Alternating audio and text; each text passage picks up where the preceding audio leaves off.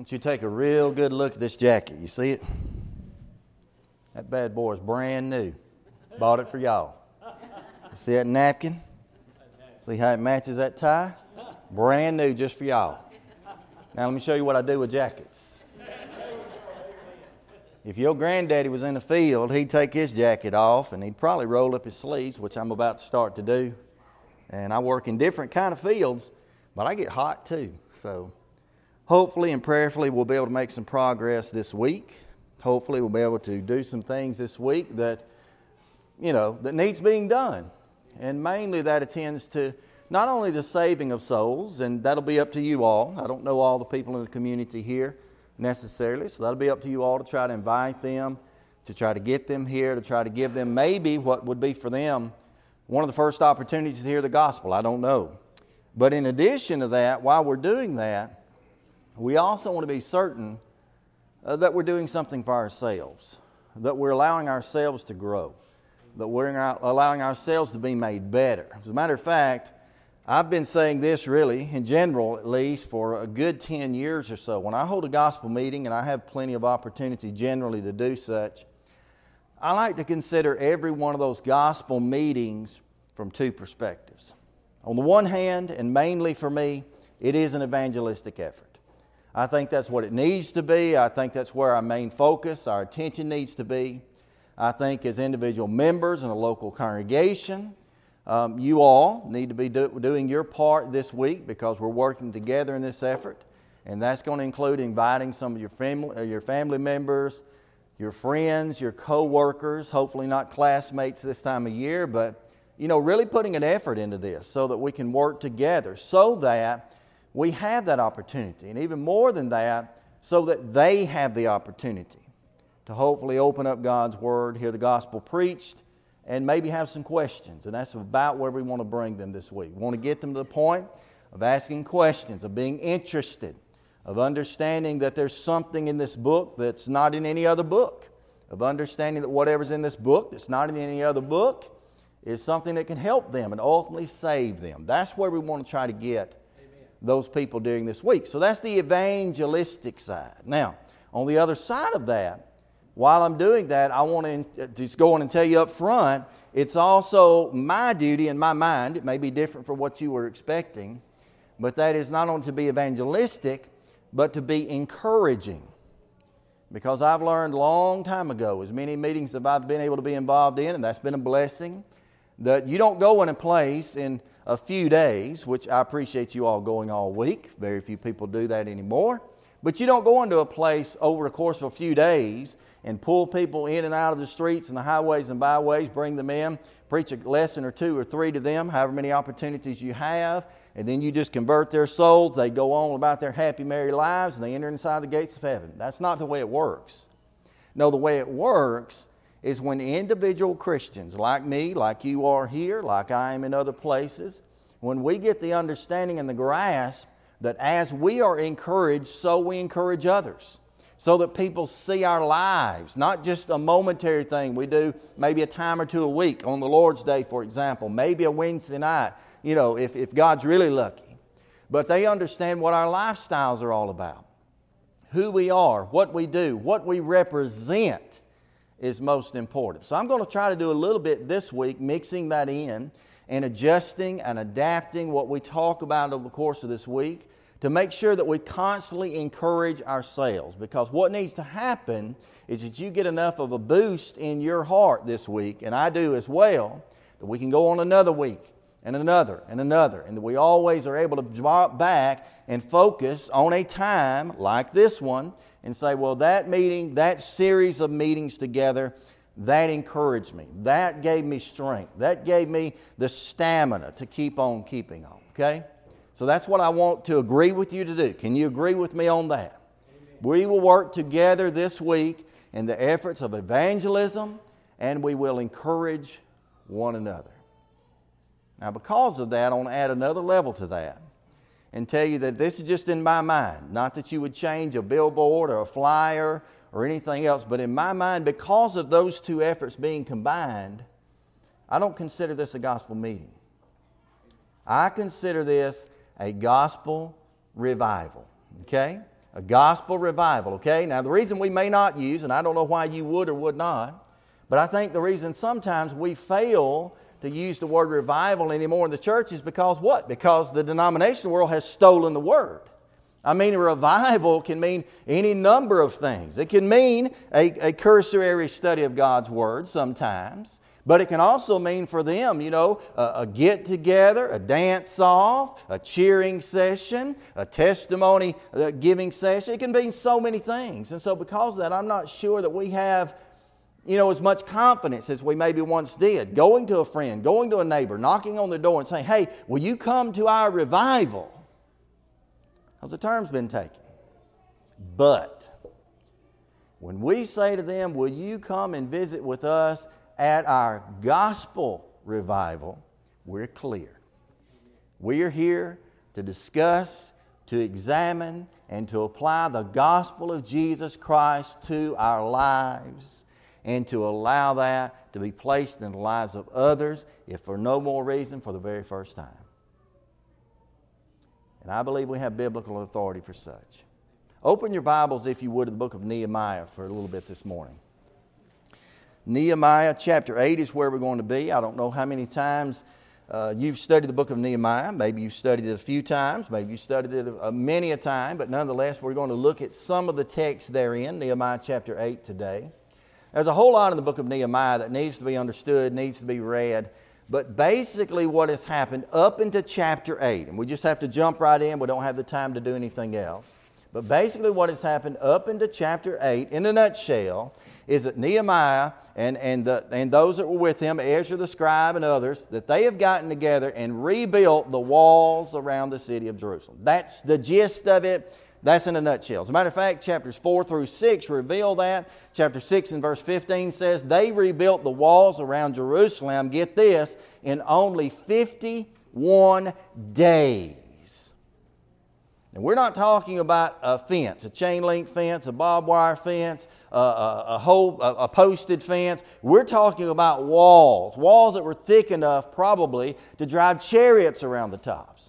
Roadways, houses, all sorts of things were in these walls. So these walls are extremely high, they're extremely thick, they're extremely large, and would have been very difficult to build. And they rebuilt the walls. And in rebuilding the walls, it seems that brought, and get the key here, here's where we're going, that brought within their minds a sense of revival.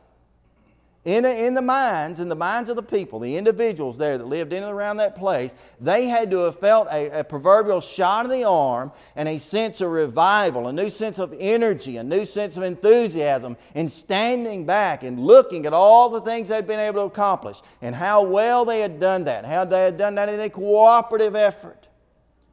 Matter of fact, the same text back there in chapter 6 says of these people that they had a mind to work. So they had gotten together and they had worked. But I want to make a comparison here because I see this. I hadn't seen it here. Well, yeah, I have. These new TVs, this new area in the back. There are several changes physically that have gone on in this building, just physically in this building, since I've been here last. And I know that makes you feel good. I know that excites you. I know someone says, well, it's about time. Others say, well, I'm just glad that we did. That's revival. But that's not the revival that we need, nor that they needed then. As a matter of fact, by the time you get to chapter 7, and we're about to start to read it, you find out these people basically stepped back and said, you know what, these walls are great. Our efforts are to be commended. However, we need our spiritual lives to be revived. And I know it is the case in every congregation, in every place, that there are individual souls that need themselves to be revived. The psalmist himself, David, wrote and said, wilt thou revive us again? We need to be revived. There's a point, there's a time in all of our lives, and maybe it's for brief momentary seconds, maybe it's for longer periods, when we need the proverbial CPR to be done on us to bring and to breathe the life that God gave us back into our souls. So if you want to put a title above what we're going to be talking about this morning, and we won't get very far, I understand that. We'll take the time that we have, that's all. I want you to put in your minds, these things we're about to enumerate are going to be what I would call the measurable marks of revival. And I want you to take each and every one of these points that I'll help you to see in the text right here.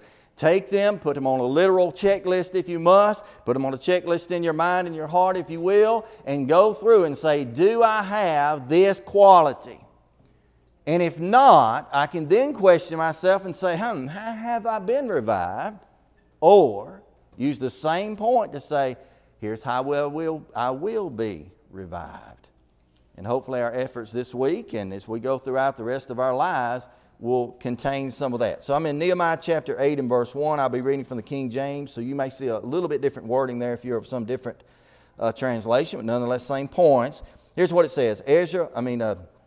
Nehemiah 8 and verse 1. And all the people gathered themselves together as one man into the street, and that was before the water gate, and they spake unto Ezra the scribe, bring the book of the law of Moses, which the Lord God had commanded Israel. And Ezra the priest brought the law before the congregation. The men and women of all the congregation could hear with understanding upon the first day of the 7th month. Now we'll read more incrementally, but because I'm dyslexic, we'll take it in small pieces and you'll be thankful for such.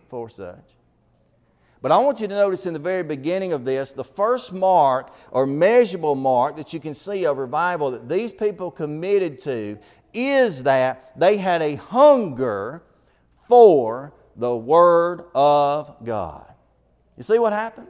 I already mentioned it. Chapters 4 through 6, they had been through a revival, physical revival. Buildings had been established. Walls had been built. Efforts had been put forth. But there came a point when they turned to Ezra the scribe, the godly man among them, I guess. And they said, Ezra, bring us the book. Bring us the book of the law of Moses. Bring it into our presence. Read it to us. Help us to understand such. Now, you know as well as I do, you're already connecting dots, you're drawing arrows here and there. That is exactly what the Lord church needs in every place. That is exactly what I need in my life if I'm going to have spiritual revival. I'm going to have the book. Now, I wonder in my life and in my mind, and I know that over time, I may be one thing today and I was one thing yesterday and a different thing 10 years ago, but I know in my life there have been times, say for example, if I just called out to my own family, the ones that live under my roof, and I said, bring me the book. What you reckon they would have brought? Some bestseller? Some magazine, some periodical, some maybe they brought me a tablet or some kind of computer and said, well, I guess she wanted to read this. No. When they called upon Ezra the scribe, they were specific and they said, bring the book of the law of Moses. Why? Because that's what they knew they needed. Now, you're going to notice through the course of this week, I hope, that I don't do a lot of flipping and flopping and such. So if I ask you to turn to a text like Ezra, I want to call it Ezra, but like Nehemiah chapter 8, it's the story of Ezra. If I turn to a text like this, you can probably turn there, find your place, lock it down, hold it down, tie it off, and we'll study it. But I want to turn for a couple of times this morning just for this purpose. Go with me, if you would, to the book of Psalms. You're not too far from it. Go over with me. You can turn to your right. Go to the book of Psalm. When you get there, go to Psalm chapter 19. Now, Psalm 19 is a wonderful, wonderful chapter. It's not very long, but it's one that we should read on our own. But Psalm 19, I want you to notice with me just verses 10 and 11, okay? Verses 10 and 11. Let's back up to 7 to get our idea here.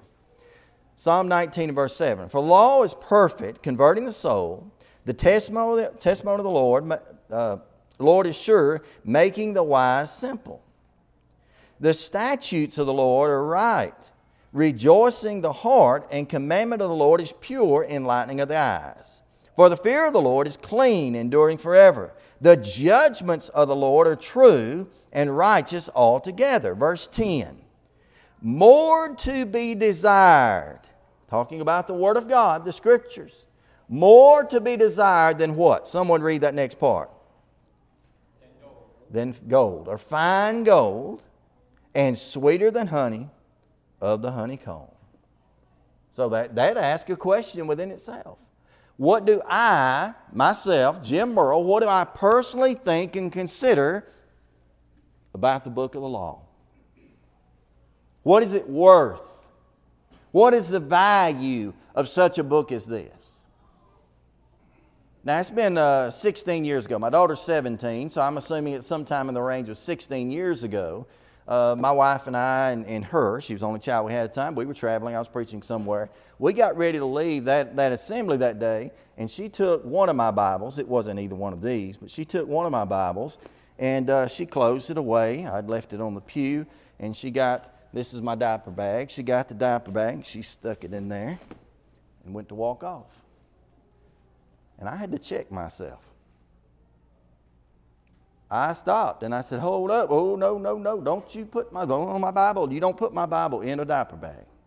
Matter of fact, I'll tell you the truth right now. If I leave, and I want it back, but if I leave here anytime this week and you find a Bible laying on a pew and it's got Jim Merle written in it, check it out. Look at it good, but leave it there.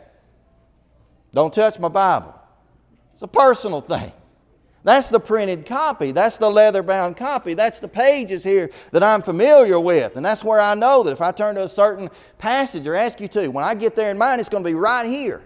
Not down there, it's right here. I know where it is on the page. I'm familiar with these texts that I use often.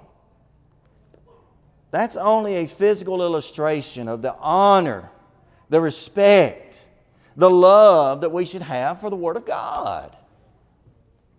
And so when it is called upon to Ezra, bring us the book of the law of Moses, they knew full well how important that was. Ezra knew exactly what they were looking for. He knew exactly what they would need. Now you can put this in your margin. We won't necessarily turn there. Go back to Nehemiah chapter 8 if you moved. Put this in your margin. But in Job chapter 23, I believe it's beginning in verse 10. You can read 10 through 12-ish. Job talks about the Word of God in a similar manner, not saying that it is better or more valuable than fine gold. Job says to him the Word is more important than, quote, his necessary food. Not the snack that he ate last night before bed, not breakfast, but more important to him than necessary food. Make that comparison. That is the Word of God.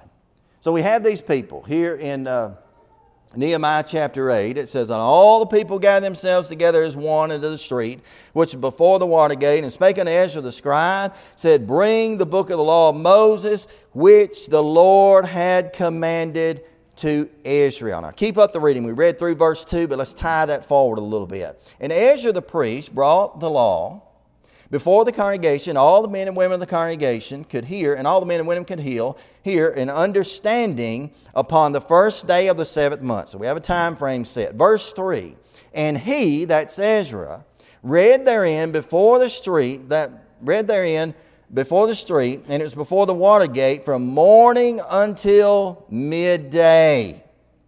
Before the men and the women and those that were of understanding, and all the ears of all the people were attentive unto the book of law. And Ezra the scribe stood upon a pulpit of wood, and he made for himself for that purpose, and beside him stood, and if you want to volunteer to read those next 15 names, have at it, but I'm not. 15 other men, basically, 13, 15, depending on the translation, stood there beside him as Ezra read the book of the law. What are we learning already? Number one, they had a hunger for the Word of God. We want the Word. Bring it to us. Bring it to us. Number two, they had a hearing of the Word of God. They didn't just say, bring that copy of the law and bring it in and set it within our presence. And as we look upon it with awe and honor and respect, we will look at it, we'll walk around it, we will bow down to it, we'll raise our hands before it. They said, go get it and read it. Read it. That's very simple. That's exactly what we ought to do. It's very basic, but it's exactly what they were experiencing right here. Now, If you look at some of the details of this, and we just read through enough of it to get the gist of it anyway, when they were hearing the Word of God with physical ears, listening to the Word of God, what exactly is going on in this picture, this scenario? Number one, hearing the Word of God required an audience. You say, well, that's Einstein's greatest hit right there. Of course, he reads it. There's got to be somebody there to hear it. That goes with the old adage, if a tree falls in the woods, does it make a sound? Of course, he had to have someone there to hear it, or else we would not know such. The key to what's happening here, however, in my mind, that divides sometimes things what happen nowadays, is that these people were willing to hear with a passion. When it states here clearly that they heard the book of the law of Moses read from morning until midday, what do you think about? Just suggestions about approximately what time comes to our minds. Potentially. Most of the time we jump to this and we say, well, that may have been as early as 6 a.m. and maybe till noon. If it is, it's 6 hours. Okay? That is a long time to do anything. But suppose that it is. Should they be respected for such? I say they should. I say at least a pat on the back. Congratulations, good job, attaboy. Maybe it didn't actually last that long. But supposing it lasted inside of these two criteria from morning until midday, then maybe that narrows it down to, I don't know, maybe 9 to 12. 3 hours, is that enough? It's enough for us to consider that they read a lot of the book of the law, that they examined it pretty closely. So I learned about these people that they had a passion for it, and they weren't necessarily time conscious about it.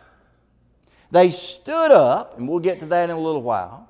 They stood up and they listened attentively to the book of the law. That's the audience.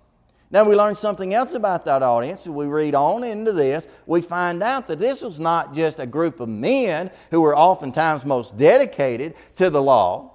This was not a group of adults necessarily that just, decided it was time to dedicate themselves to the hearing of the law. No, it says in all the people. Those who were of understanding. What that seems to reveal to me, and maybe I'm connecting too many dots, drawing too many lines, that seems to reveal to me that we have an assembly made together of basically all the people that were available. The children, the teenagers, the adults, the elderly, anywhere in between. They're all there. And we live in a society, and it's happening more and more. It's happened for decades in the denominations. It's happened inside the church, sporadically from time, when somebody says, well, you know what? When it comes to just, reading the Word of God, and this might be more like the worship hour, when it comes to that, we don't need these kids bothering us, interrupting us, disturbing us. Put them off to a side area here. Get them out from among us, and just let this be focused on those who it matters to. When the law of Moses is being read right here, it's being read to everybody. Everyone has opportunity. Everyone has a chance to hear the word read. Now, when you look back and examine this, it was a tradition, even in that day, of the Israelites as a whole anyway, that they would constantly be teaching the children the law. Constantly have them learning these things when they rise up, when they go to bed, when they're all in between. They would spend time in the Word. There, in a sense, today exists, and sadly it has intermingled into the church as well. There's definitely a famine in the land as far as that goes. There's not enough being given here. There's not enough honor. There's not enough respect. There's not enough really just time being spent in a pure, unadulterated reading, examination, a study of the Word of God. But as these people are looking for revival, that's exactly what they want. So as they're hearing, number one, there's an audience. Number two, it said specifically, and I've already crossed it, so I won't spend much time on it, but there was an attention given there too. As these people, in the way that they are, the way that they're presented there, their attention was there, according to verse 3, from morning until midday. They were attentive, that's the latter part of verse 3, unto the book of the law.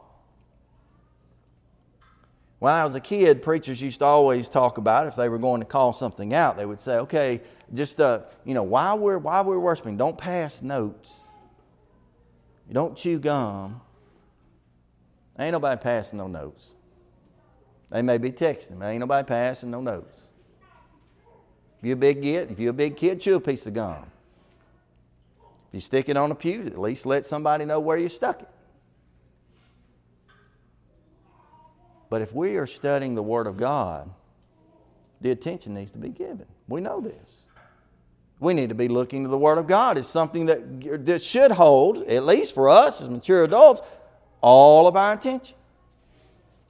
Next. Not only is there a hunger for the Word of God, there is a hearing of the Word of God. Look at the next part of this. Just keep up the reading there. And Ezra the scribe, and again, that's those people's names there, verse 5. And Ezra opened up the book in the sight of all the people. For he was above all the people. And when he opened it up, and all the people stood up. We have that reference again. And Ezra blessed the Lord, the great God, verse 6. And all the people answered, Amen, with lifting up their hands, and bowed their heads and worshiped the Lord with their faces to the ground. There's a hunger for the Word of God. There's a hearing of the Word of God. And then here's something else. There is an honor being given to the Word of God. An honor. I can remember years and years ago, and this is on me. I was in a worship service at one time, and I was an adult. Now, I'm not talking about a little kid. I was an adult, and I was in a worship service one time, and I got up and went to the back. And when I, had to go out to the back for a minute, when I got to the back, there was a fellow there. Hey, Jim, and he started to talk, and before I knew it, we were in conversation there for just a moment. And somebody stepped up to me. I think it was considered him like a we call him people. They ain't necessary, but we show like it. Usher. There was an usher in the back. Yeah, usher. He didn't have a badge, but he was one of them. And he stepped over there and he said, you mind being quiet? I'm trying to hear the Word of God preached. And I got mad. I should have got mad at myself. The Word of God deserves an honor, a respect, a different mindset, a different attitude. As a matter of fact, there are a few things you can learn from this and what we just read across. Mainly, it's found there in verse 5, the middle to latter part of it. It says that these people, number one, they stood up. Now, whether this was 3 hours, 6 hours, 30 minutes, I don't know, it was a lengthier time, but they stood up. I had an instructor in the Memphis School of Preaching, Garland Elkins. He has passed away now. And he wasn't going to condemn anybody for or against this, but a practice that he had and that he adapted to us as we were in one of his classes each quarter. He always said to us, if we read more than 10 verses, and I don't know what was biblical about 10 or less, but he said, if we read together more than 10 verses, stand up. And we did. You stood up right behind your table, and we read together. When we finished that section, however long it was, could be 10 verses, could be 10 chapters, sat down. Some of you remember a day when if you were maybe even in a church situation, you're sitting down in the pew and someone walks up to you, you don't have to do it, but to shake your hand, what do? Stand up. Stand up. A woman comes in the room, before she can sit down, what happens? Why, the men stand up. We respect people. We respect their minds. We respect their hearts. They stood up. But let me show you something. That is not necessarily positional. Okay? Not necessarily positional, because it goes on to say they stood up. That in verse 5, the latter. And it also adds to that they lifted up their hands. And they bowed their heads. And they put their faces, I'm going to do it, to the ground. But it's not positional. It's not necessarily a matter of a position. I'm not going to prove my respect to God by throwing my face to the carpet. By raising up my hands? By standing? But I tell you what, if I am not willing to do that, those positions in my mind, I prove much to the Lord. If I cannot in my heart bow down before the Lord and His Word, I have shown Him much about my character. If I cannot in my mind, and I'm just using it for what we usually would see it today. If I cannot in my mind hear that, like the singing here last night, the enthusiasm, the energy that went into that. If I cannot in my mind lift up my hands, that proves much about my character before the throne of God. We've got to have the right attitude. We've got to have the right mindset. True story, I guess, supposedly true, that's been told over and over, is about a man who came, and he was a visitor to the local congregation. He came in, according to the account, he sat on the second pew on the left-hand side. So it happened to be vacant, so we could obviously get someone there. Second pew, left-hand side, from the back. He came in, and the preacher was preaching. He got to a certain point, and this man said, "Amen." That's all right. We can handle that. The preacher preached on a little bit farther, and this man said, "Hallelujah." Now, people turned around. They got curious. A few minutes later, preacher preached. This fella, he said, "Praise God." There he crossed a line or two, because when he did that, he raised his hands up. Fell on the back pew there, leaned in, and he said, "Sir, what are you doing?" His answer, "I got religion." And his answer, "You didn't get it here." It's about right. Friends, not that we're calling for a service that is out of order, not that we're standing against the Word of God to prescribe to us for it to be specifically, decently done and in order. But if at least in my mind I cannot get excited and fired up, for lack of better terms, for the Word of God being studied, read, preached, taught through song, what have you, to worship before God and to give Him the honor and the homage and the respect that He deserves, if that does not fire me up, friends, I am as cold as a coal of ice. And I've said this before, and I'll say it right now. It is easier to calm a zealot than to wake a corpse.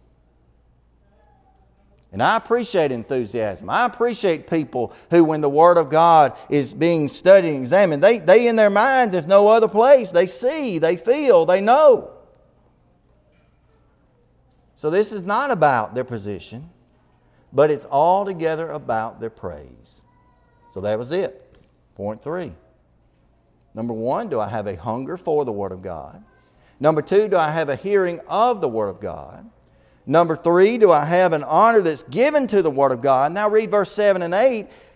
How do I handle the Word of God? There has to be a handling of the Word of God as well. Verse 7 and 8 in Jeshua, and those guys again.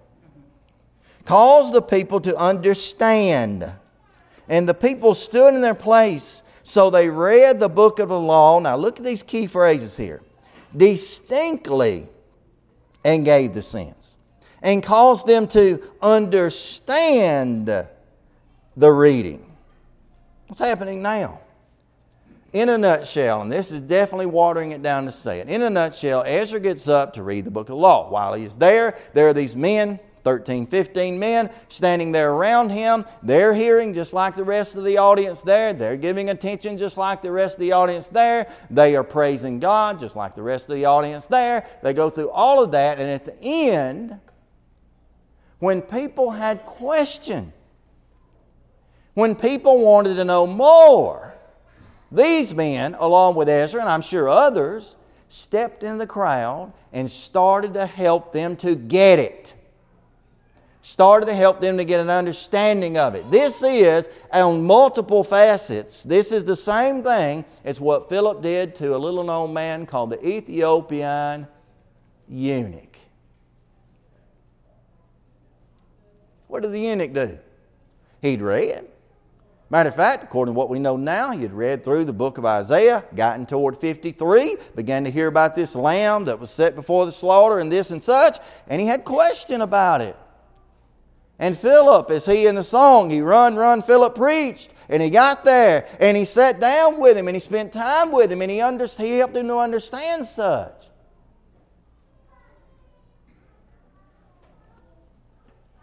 2 Timothy 2:15. King James translation is good enough, but it could do better in this area. It says, study to show thyself approved. That's give diligence, American Standard Version. Study to show thyself approved.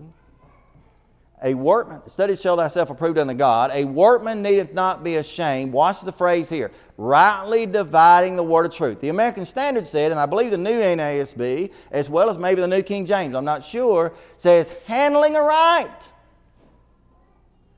Handling aright. What does that mean? It means you can handle wrong. You can look into the Word of God and you can see something and say, well, there it is, Joe. That's exactly what I've been looking for. Now I can live my life the way I've been living it, and I can be okay with it. And Sam says, man, you wrong. You better handle that word right. You better examine that again. You better look and see what that means. You better thumb and flip, and you better find. And you better know. These people here were given the opportunity to have the Word of God literally handled aright. It was understood. It was made distinctive. Now let me drive a little peg here. And I'm certainly not picking on Sonny. Never heard Sonny preach in my life that I recall. Maybe on tape or something, I don't know. He never heard me before today, I guess. So no accusation going. But what this reminds me of is that when we study the Word of God, say together in an organized fashion, like this hour, the next, and the next throughout these weeks, when we do that, the Word of God needs to be understandable. I mean, I've sat at the feet of some men who would call themselves scholars, who wouldn't allow you to call them anything except you put doctor in front of it, who will tell you things you've never heard. And describe things in such a way to where you walk away and you hear the conversation in the back. Boy, that was a good, and I don't know what he said. I don't know what he meant. But it had to have been good. This is enough in Alabama. You may have heard this where I'm from, Munford, Alabama, 1,800 people. We say something like this: just because the water's muddy don't mean it's deep. Doesn't mean there's anything there. These people were given an opportunity to understand, and so preaching within itself needs to have an explanation. But that explanation within itself needs to be understandable, number one. Second, it needs to be useful. What were they reading this day? The book of the law of Moses. What does that have to do with them? That's the law under which they were living. Now, we find out by the end of this chapter even there was things about this law they weren't doing. They weren't obeying the Word of God. Maybe they didn't have a full enough grasp of it by this period of time in their lives. But what they were doing here and what they were studying together to them was useful. I preached at a congregation in Clarksville, Tennessee. It's been 12 years ago-ish. No, it's been a lot longer than that. Wow. A lot longer than that. This is 2002, 3, whatever that is. And when I left that congregation, a good friend of mine actually took over the work there, started preaching in that locale. It was about 2 months later. One of the elders called me. Actually, one called me. They were all sitting together in a room. I was on conference call and didn't know it. And he said, do you have any idea why, and he called the boy's name, why he is teaching this class to us? He described the class, said he's teaching the class on world religion. And I thought, okay, Jehovah's Witness, Mormon, some of that. No, Hindu, Buddhism, what have you. Is that all bad? No. But they were 9 miles. This congregation was 9 miles off the beaten path. 35 miles from a grocery store. And the elder said, we just don't believe we need this. We ain't sure why he's doing it. Wasn't useful.